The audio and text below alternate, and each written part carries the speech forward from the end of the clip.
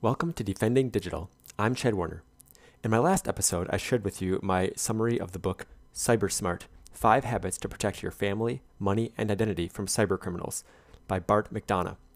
I had the privilege of interviewing the author, and I have the video of that at defendingdigital.com, as well as a summary of my questions and his answers. But I thought you might like to hear the audio of the interview for podcast listeners, so I'm sharing it with you here.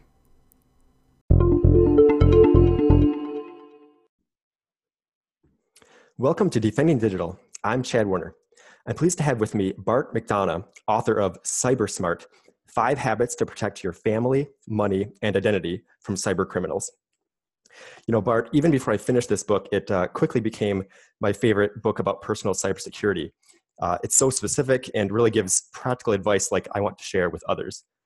So today I'd like to learn more about how we should apply these lessons from your book. Do you mind if I ask you a few questions? Yeah, let's do it. All right. So you spend most of your time helping businesses with cybersecurity. So what motivated you to write a book that's for the individual consumer? Yeah, so, in the past 2 years, I've done a tremendous amount of these end user awareness seminars for businesses. And they're about 45 to 60 minutes each. I'd go through, and most of the advice was around how to secure the business and how to keep all of the business assets secure. But towards the end of the session, it would always start popping up. Well, what should I do about my banking? What should I do about shopping? I had this question one time, and it really stuck with me. This kind of senior executive was going to go to their in-laws that weekend, and they're like, "Can I get on their computer?" And it was all this specific advice, and I just felt bad that I couldn't answer all their questions in the 45, 60 minutes that we had. So I started creating notes, and it started out that this entire book was going to be a PDF handout that I could give at the end of these seminars. And that PDF handout went from a few pages to, dozens, and then in the hundreds. And next thing you know, it was really a book's worth of advice and recommendations. Yeah, I can definitely understand that. I used to work in IT, and security was part of my role, but it was in the corporate space. And we would talk to employees about their, the corporate IT security. But then, they'd always wonder, now, once I go back home, what am I supposed to do there? So I can understand. Yeah, I mean, not too many people have IT departments at home, right? Yeah. Maybe if they have a spouse such as yourself that's well versed in IT, you serve as that IT department, but for the most part, people don't know where to turn. So I wanted to have a resource. And one conversation I had in particular with an executive out in Los Angeles, he was like, I just want to be able to turn to a section that talks about email security or that talks about how do I secure my photos. And so in the second half of the book, it's much more practical advice, very, very prescriptive. And so I wanted to kind of give that resource guide per area of your tech life. Yeah, and that's very different than a lot of cybersecurity books that I've read, because a lot of them, you're kind of wading through, stories or just kind of, generalities, statistics, and you have to really dig for the parts that are, okay, now here are step by step what I'm actually supposed to do. So that makes it a really great reference. So let's go back in time. Yeah, what originally piqued your interest in cybersecurity in the first place? So I've always been an IT guy. From college on, I've been an IT guy. And IT used to be, I would say, more challenging. And then it got to be a little bit more, there was a right way and a wrong way to do it. And kind of white paper design. And then cybersecurity kind of came along, and the threat became more and more real. I'm a hyper competitive individual. I don't care if it's ping pong or whatever. I love to compete. And cybersecurity combined, like my love of IT, there is a real competition going on every day with the adversary, with the bad actor. And it also, I think when we think about, is it science or is it art? Cybersecurity, there's really an art to it. There's lots of ways to secure that core asset, whatever that is. Lots of different ways to do it, lots of ways to defend it. And that aspect of it, that cleverness, really appeals to me. And then lately it's been, it's also about helping people. I mean, it's so many people are affected by this. I mean, it's really be hard to find an individual of adult age, teenage age and up doesn't have a significant portion of their life online, and yet they don't know how to secure it. It's like the example I give in the book around, it's like living in a bad neighborhood and not even knowing how to lock your front door. And so we need to help people on these like basics. Right, right. Yeah, I liked that bad neighborhood example because that really makes it concrete for people. Is you know, the internet is a giant neighborhood, and yeah, it's just naive to leave your doors unlocked, leave your windows open, because unfortunately there are those bad actors out there, and if you're not defending yourself, then unfortunately you're probably going to fall victim. So yeah, for sure. So in the book, you kind of built the book around these 5 basic cybersecurity habits. Now, out of all of these possible cybersecurity best practices, how did you arrive at those particular 5? Yeah, so one, I wanted to have a manageable amount, because I think when you give people, here's 100 things you have to do, they do none. So I wanted to condense it down. And then when we look at like efficacy of these recommendations, I found these are the ones that, with the current threat landscape, with the current threat vectors out there, if people do these 5, and one lesson that really, it's not just doing these 5, it's doing these 5 consistently. And so if you do these 5 consistently, we think your overall cybersecurity posture consistently is going to be very high. Now, that could change in a few years if threat vectors really change, if people massively get away from email, or if websites start having a new authentication method, maybe it'll change. But for now, and I believe for the foreseeable future, these 5 are really, really important. Mm-hmm. Yeah, I mean, like you said, some people they see a 100-point checklist, and they just immediately are like, I'm not even going to bother. I'm out. Yeah. And then the other issue that people sometimes have is they think it's binary. It's perfect security or no security, other than realizing that steps that you take to give you degrees of greater security are worth doing. Yeah, for sure. The most frequent question by orders of magnitude when I give these seminars and I talk about the 5 things, and one of which is use a password manager. And the most frequent question I get is, yeah, but it's the eggs in one basket. And I say, yes, it is not perfect, but with the current threat landscape, with the current authentication methodology, where you need to have a username and a password at all of our different websites. And on average, U.S. professionals, the last I saw the data was around 201 different websites. A password manager is the most effective way to keep you secure so that you don't reuse passwords. We know reusing passwords is a bad practice. And so we have to go away from that. And so we have to go away from that. What is it? And so there's ways that you can use a password manager that are very secure, I'm sure, like you do.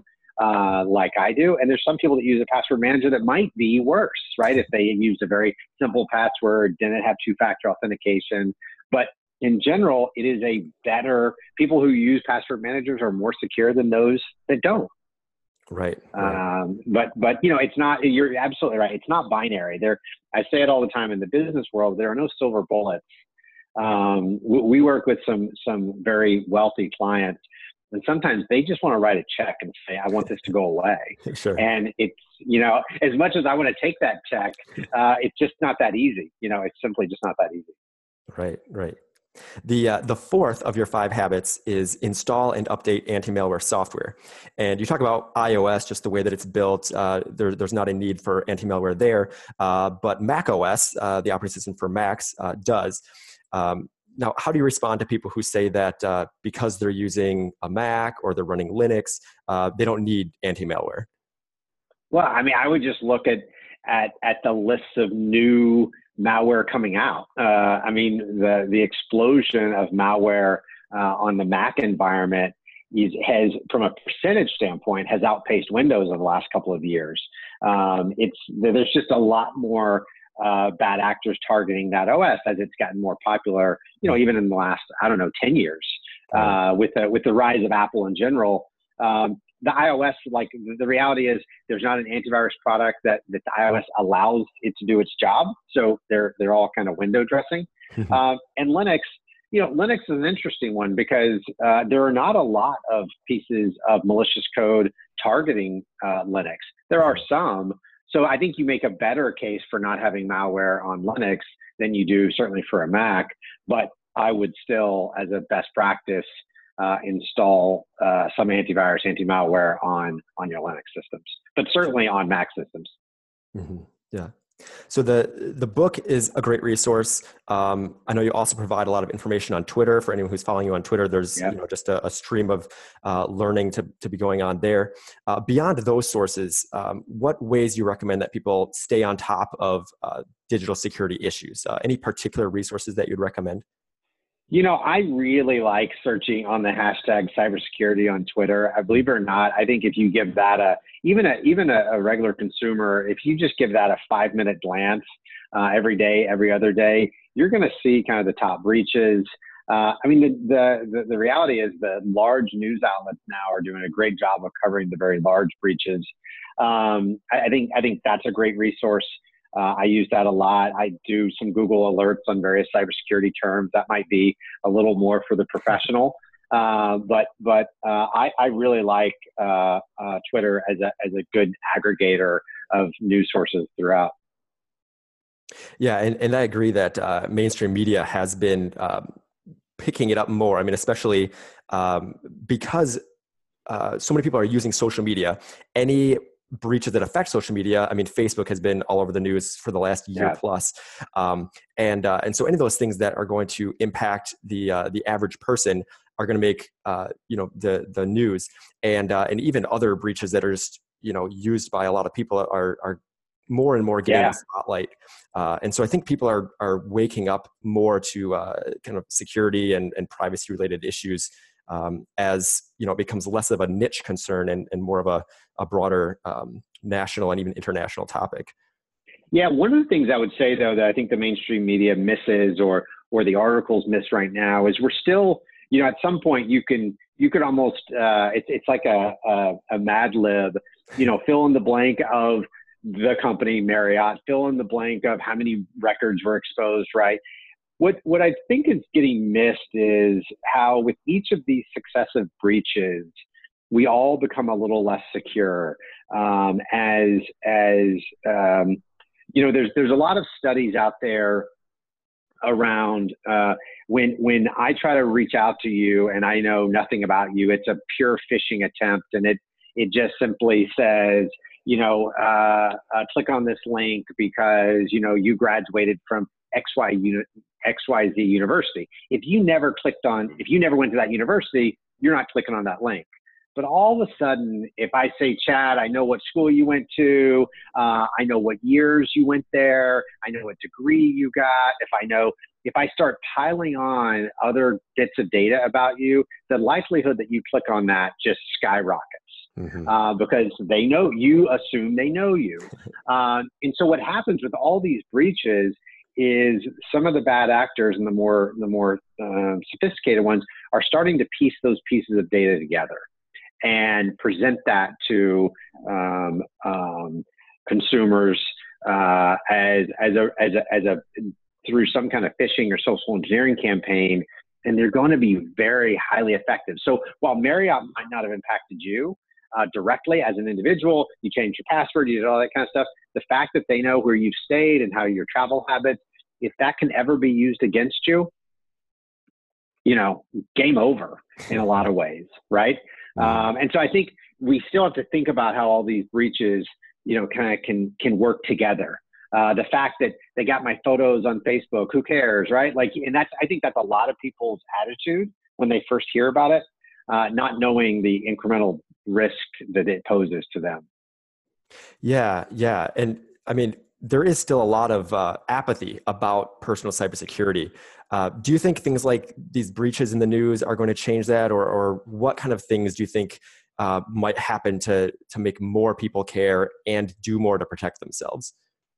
Yeah, it's a great question, and one I think about a lot. Certainly, as I do these cyber awareness seminars, and certainly in the book, because at some level there is knowledge that we have to teach people what to do, and that's kind of the 5 things. But let's be honest, most people know they should have different passwords. Most people know they should have antivirus and they should back up their systems. People might not know to use two-factor. People might not know to keep their devices updated. However, they know that. So the second half of that equation is motivation, is how do they get motivated to actually do it, right? Mm-hmm. And I think the constant stories, unfortunately, are an important part of that. And then, the other bit that I think will get people motivated is when they have a story, to hear a story that's closer to home, and whether that is someone they know, or that someone they know knows, or one of those kind of 6 degrees, and it starts impacting them personally. I still think people think this is a big business, big government problem, and not an individual problem. And it's increasingly, as you know, becoming an individual problem. Mm-hmm. And so going back to your original question, I don't think people are as aware as they should be, or as motivated, probably is the right word. I think they're aware, but they're not quite as motivated to take action. Yeah. I liked how a lot of your examples in the book are specific examples of individuals, families who suffered some consequences of whether it was their own fault or whether they were simply a victim. And that really brings it home because, yeah, I mean, you see headlines and, 773 million, records breached. Yeah. If a person that maybe doesn't have as much of an impact on a person as the closer proximity of, hey, this was my mom, this was my neighbor, this was my friend. Even though the scale of people affected is so much different, it's the proximity. We just care more about people who are closer to us. For sure. Yeah, I mean, I think that's why the book, I do try to tell those personal stories, and in the awareness seminars and the speeches, talking about how people are getting their life saved and stolen through this real estate fraud when they go to show up to their house closing and they got tricked, manipulated, whatever word you want to use, to wire their money to a bad actor instead of to their attorney or to the bank. I mean, it's tragic. Mm-hmm. And this stuff's happening every day. I mean, it's every day is this happening. And I think when people hear those stories, as opposed to, some government agency or a target, or just like you said, some report that it's 500 million or 700 million, like there's no difference to them, right? There's no emotional difference that drives a different behavior. Yeah.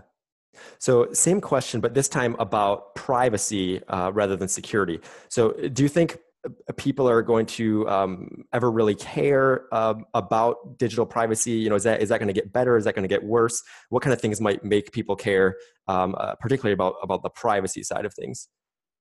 Sure, it's so interesting, and I watch the political scene here because I don't know how. I do think there's a minor groundswell of people that are kind of fed up with Facebook. You see a lot of people dropping Facebook, and I think we all have friends that are kind of saying, okay, enough's enough. I don't know if they know the dangers of what that those breaches potentially cause. However, I do think there's an interesting opportunity here in an era of very broken government. While here we're talking and the government shut down, in an era of very broken government, I do think there's a chance for both political parties to come together and really take action against these blatant privacy kind of companies that are exploiting our data. And one of the reasons I'm optimistic is I don't think right now either political party has a say in it. I think they're both like, I hate to say anti-Facebook, but they're both like, what they've done is really wrong, and some of the actions are not proactive enough, not aggressive enough. And so I do see there could be a big legislative push at the federal government that gives us greater control on our data. Maybe like a GDPR that the EU citizens have, which I'm jealous of as an American citizen. I would love to have those rights. But so I think, coming to your question, do individuals worry about privacy? I think somewhat, but I think oddly the government might take action that would give us all greater protection. Again, I put it with a grain of salt considering how broken government is, but I am optimistic that that's an area that we can see some movement on maybe in the next 2 to 6 years. Yeah. And so you and I are both working to inform people more about digital security, privacy, kind of get them motivated to take responsibility for themselves. And that's a good thing. But do you think companies should be working harder to handle some of these issues for people? And if so, what kind of things should they be doing? Yeah, I mean, certainly, if we think about consumer-facing companies and that kind of bit, absolutely, they should be protecting our data. They should be notifying when our data is breached. And I think most of the large companies do a pretty good job on security. They don't do a great job on the response, right? So they don't do a lot of great stuff on incident response. So that's one area. However, I would say our government needs to do a whole lot more on the security issue. We talked about privacy. But imagine this, like and I'm sitting here in New York City, if a series of helicopters just flew over and parachuted a whole bunch of bank robbers and people were running around robbing banks, the government would have an immediate, swift response, right? At the federal, state level, like everyone. But that's kind of what's happening every day. Like there are people that are trying to steal from us as individuals in the United States every day through ransomware and other kind of malicious means. They are trying to steal from us from these real estate frauds, all of this. Yet our government proactively does very little. And I'm not suggesting they counter hack or things like that. I think there are other defense measures that we could put in place. And, I know there's trade-offs with privacy and it's a really complex issue, but I think our government needs to do more to protect the citizens from cyber crime. I think, obviously the privacy issues is something that I think the government will take on, but I'm not as hopeful that the government's going to help us in the area of protecting us from cyber crime. So, staying on kind of that topic of what individuals can do, what kind of things do you think parents should be doing to help their kids become more versed in digital defense? Is it important that parents help their kids become tech savvy? Do they need to teach their kids to be cautious or even skeptical when they're online? What kind of things do you think parents should be instilling in their children? Yeah, the first thing, and I have two teenagers and an almost teenager, two 14s and a 12. And one of the things that, I try to highlight are when there are scams, the fact that, if you get an email that says Apple support, it might not be Apple support.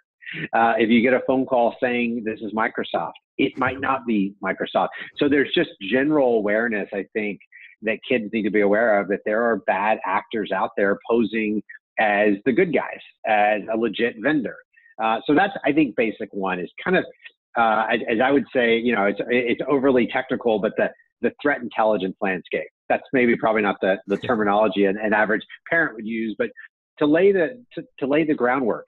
You might get an email with a malicious attachment. So much now with teenagers, they're not getting as much email as they are working on Snapchat or text messages or whatnot, but being aware that you could get malicious content there. And then, and not to plug the book, but stick to those basics. Make sure you have different passwords. If there are secure accounts, turn on two-factor authentication. Make sure they're updating their devices frequently. Like they might not want to reboot their devices. They might, it might interrupt their Netflix or their Instagram, but you have to do it. And so when updates come out at my house, I say, okay, everyone's updating their devices tonight. Throw them in a pile. Let's all have dinner. Put our devices down. Let them update and then go back to them. So I think those are a few things parents should do without needing to be a cybersecurity expert. But, I think we take for granted that we know there are scams and frauds and out there, and just we need to make sure our children know that. Mm-hmm. So those are some things that a person can do to help children. Now, how about on the other end of the age spectrum? How about people helping elderly relatives or elderly friends? What kind of things should people be doing to help the older people in their lives? Yeah, it's not too different. So I think what I have found is some of the elderly believe that when it says on the caller ID Apple, or when the person says Apple, they believe it's Apple. So I think trying to make them aware of some of those top scams, certainly the ones by the phone, we tend to see those are very effective as some senior citizens aren't online as much. So they might be less prone to a phishing attack as they are to some kind of social engineering attack on the phone. So making them very aware of that. and then some other basics. Make sure they have complex passwords. Make sure they have a password manager, two-factor authentication. Again, all these kind of basics that we find that if you do consistently and regularly, your posture increases. Yeah.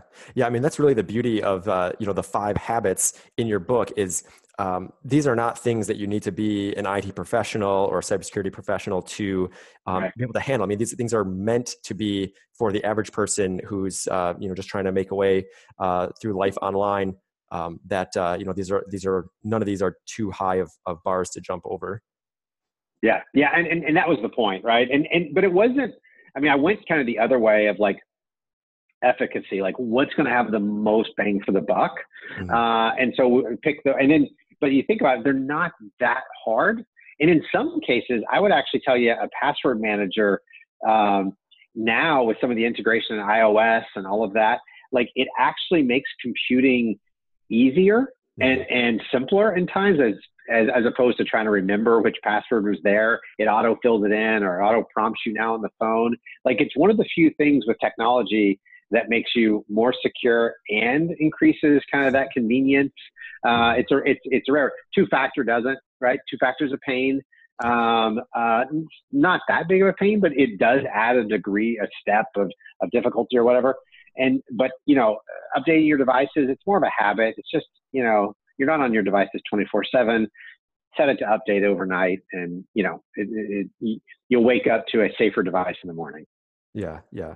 I mean, you talk about these being kind of cybersecurity hygiene habits, and in a way that's very similar. I mean, it's not fun to brush your teeth, but we understand Absolutely. that it's beneficial to your health. Exercise is not always the most enjoyable thing. Eating healthily is not always the most enjoyable thing. But Right. those things all help us to live a better life, a more healthy life. And so we're willing to kind of make that trade-off for convenience. And it's kind of the same in the digital realm. It's really the same thing. In fact, we've been starting to use the term cyber wellness, right? And cyber hygiene, cyber posture, all those terms to kind of give that parallel, right? And it's, by the way, wouldn't it be nice if we didn't have to lock our doors, if we didn't have smoke detectors, if we didn't have to have CO2, like all those things, what we do to give ourselves incremental safety, right? And people sometimes are, one of the arguments people hear or that I hear frequently is, and it goes back to your point earlier of like this 1 or 0, I'm either secure or I'm not, is they're like, well, if China really wants to get me, they can, so why should I bother doing anything? Well, I would kind of say the same thing about your home. If a militia wanted to break into your home, there's probably little you could do to stop them. But let's be honest, the most dangerous things that are going to happen to you are, a candle gets knocked over and starts a fire, and your smoke detector is going to help you with that. Things like that are these basics, door locks and alarms and all these basics. They just increase your security enough that criminal behavior sometimes, or those common accidents that cause our property harm or our body harm, they go away. And you're exactly right. It's a very similar parallel in the cyber world. So now, you've had a few decades of experience in the IT world, in security world. You've seen a lot of the trends in kind of the industry. Would you say that history has made you optimistic or pessimistic about the future of personal cybersecurity? So it's interesting. I was asked this the other day. I think we're going to have, I think it's going to continue to get worse in the short term. So I would say I'm short-term pessimistic, long-term more optimistic. I think as one, I think the vendors, whether it's the Apple, Microsoft, and all of the website vendors, are getting so much more aware of it that they're going to build in some of these tools and capabilities and kind of force them to you. It used to be if you wanted to upgrade your Wi-Fi router, you had to take a deliberate action and go do it. And now that's automatically happening. I think you're going to start seeing those kind of things. Two factors going to be forced upon you by certain vendors. So I think we're all going to have our cybersecurity raised a little bit, but I think it might take a little bit of time. So I'm a little pessimistic in the short term, but maybe that short term, I'll define it as called 3 years, 3 to 5. And then after that, I think things could get a little better. Sure. So there's a lot of buzz about artificial intelligence. How do you see that kind of fitting into personal cybersecurity? Do you think it's going to play a role? Do you think it'll be a net positive or a net negative for individuals? I think in the short term, it's going to be a huge net negative. I think when I take, and you mentioned the 770 million email addresses dump that just broke, and you take the Marriott breach, and you take all these breaches, and I talked about, and if you have a really good AI that's looking at all those piles of data, all of a sudden I can dynamically create a pretty interesting profile of you as an individual. Mm-hmm. And so if I take that profile and tell an AI, go fish this person using all of this, I think they're going to be pretty successful. I think the phishing right now is pretty dumb, pretty simple, pretty static. And I think if you were to put an AI on it that could respond to you, knowing how you respond and knowing all of that, I think it could be pretty devastating in the short term until there's AI that is defending against it. But I think even AI with phone calls and phishing, SMS phishing, scams, smishing, things like that, I think it could be pretty devastatingly bad. Yeah, it'll be interesting to see where that goes in the next few years, because there's always that cat and mouse game in cybersecurity, and then to see both the offense and defensive side using AI, and it was kind of interesting to see where that shakes out. Yeah, it's a giant game of whack-a-mole, right? So it depends, and I agree. That's where I think usually the bad actors are a little bit ahead, because then the defense has to counter it, right? You're on defense for a reason, right? Yeah. All right. So last question. Do you have any warnings, advice, encouragement, anything else that you'd like to share before we conclude? I think, in addition to the top 5, and I would say one that I'd say for consumers to really think about is getting their credit frozen. I think certainly after Equifax, that's kind of on my next, if I had to have a top 10, freezing your credit would certainly be one of them. And I had to do something for my son's cell phone last year, and I couldn't do it because my credit was frozen. But while that was a little annoying and inconvenient, it also told me that if a bad actor is trying to take out a loan in my name, they couldn't do it as well. Mm-hmm. So it is a good protection. Again, not perfect, but it's a good protection. Also, I think if you're a business traveler and you're doing a lot of overseas travel, I think you do need to take greater precaution when you're in certain countries. Certainly China, Russia. The World Cup was just there. We had some high-profile clients travel there. I think you do need to be aware of that. And a simple Google around what should I do when I travel to these foreign companies, you'll find lots of resources. I talk about it in the book, but I do think just kind of being aware of those things, using a VPN can be very helpful, beneficial when you're on public Wi-Fi, things like that. A few different tips there. But generally my overall is be aware of the data about yourself online and know that it's going to be used against you. So Google yourself, check your LinkedIn profile, see what's on your public Facebook profile, and know whether it's today, tomorrow, next year, that data is going to be used to try to manipulate you to do something. And that kind of awareness, I think, will raise people's defenses a bit. Yeah. And I know several of those items that you mentioned, the credit freezes, the traveling, those are mentioned in your book as well. So definitely worth looking at there. So Bart, thank you so much for sharing your knowledge with us today. Again, this is Bart McDonough, author of Cyber Smart: 5 Habits to Protect Your Family, Money, and Identity from Cyber Criminals. And you can find my review of the book at defendingdigital.com. And I also have there links to buy the book for yourself. So have a great day, Bart. Awesome. Thanks.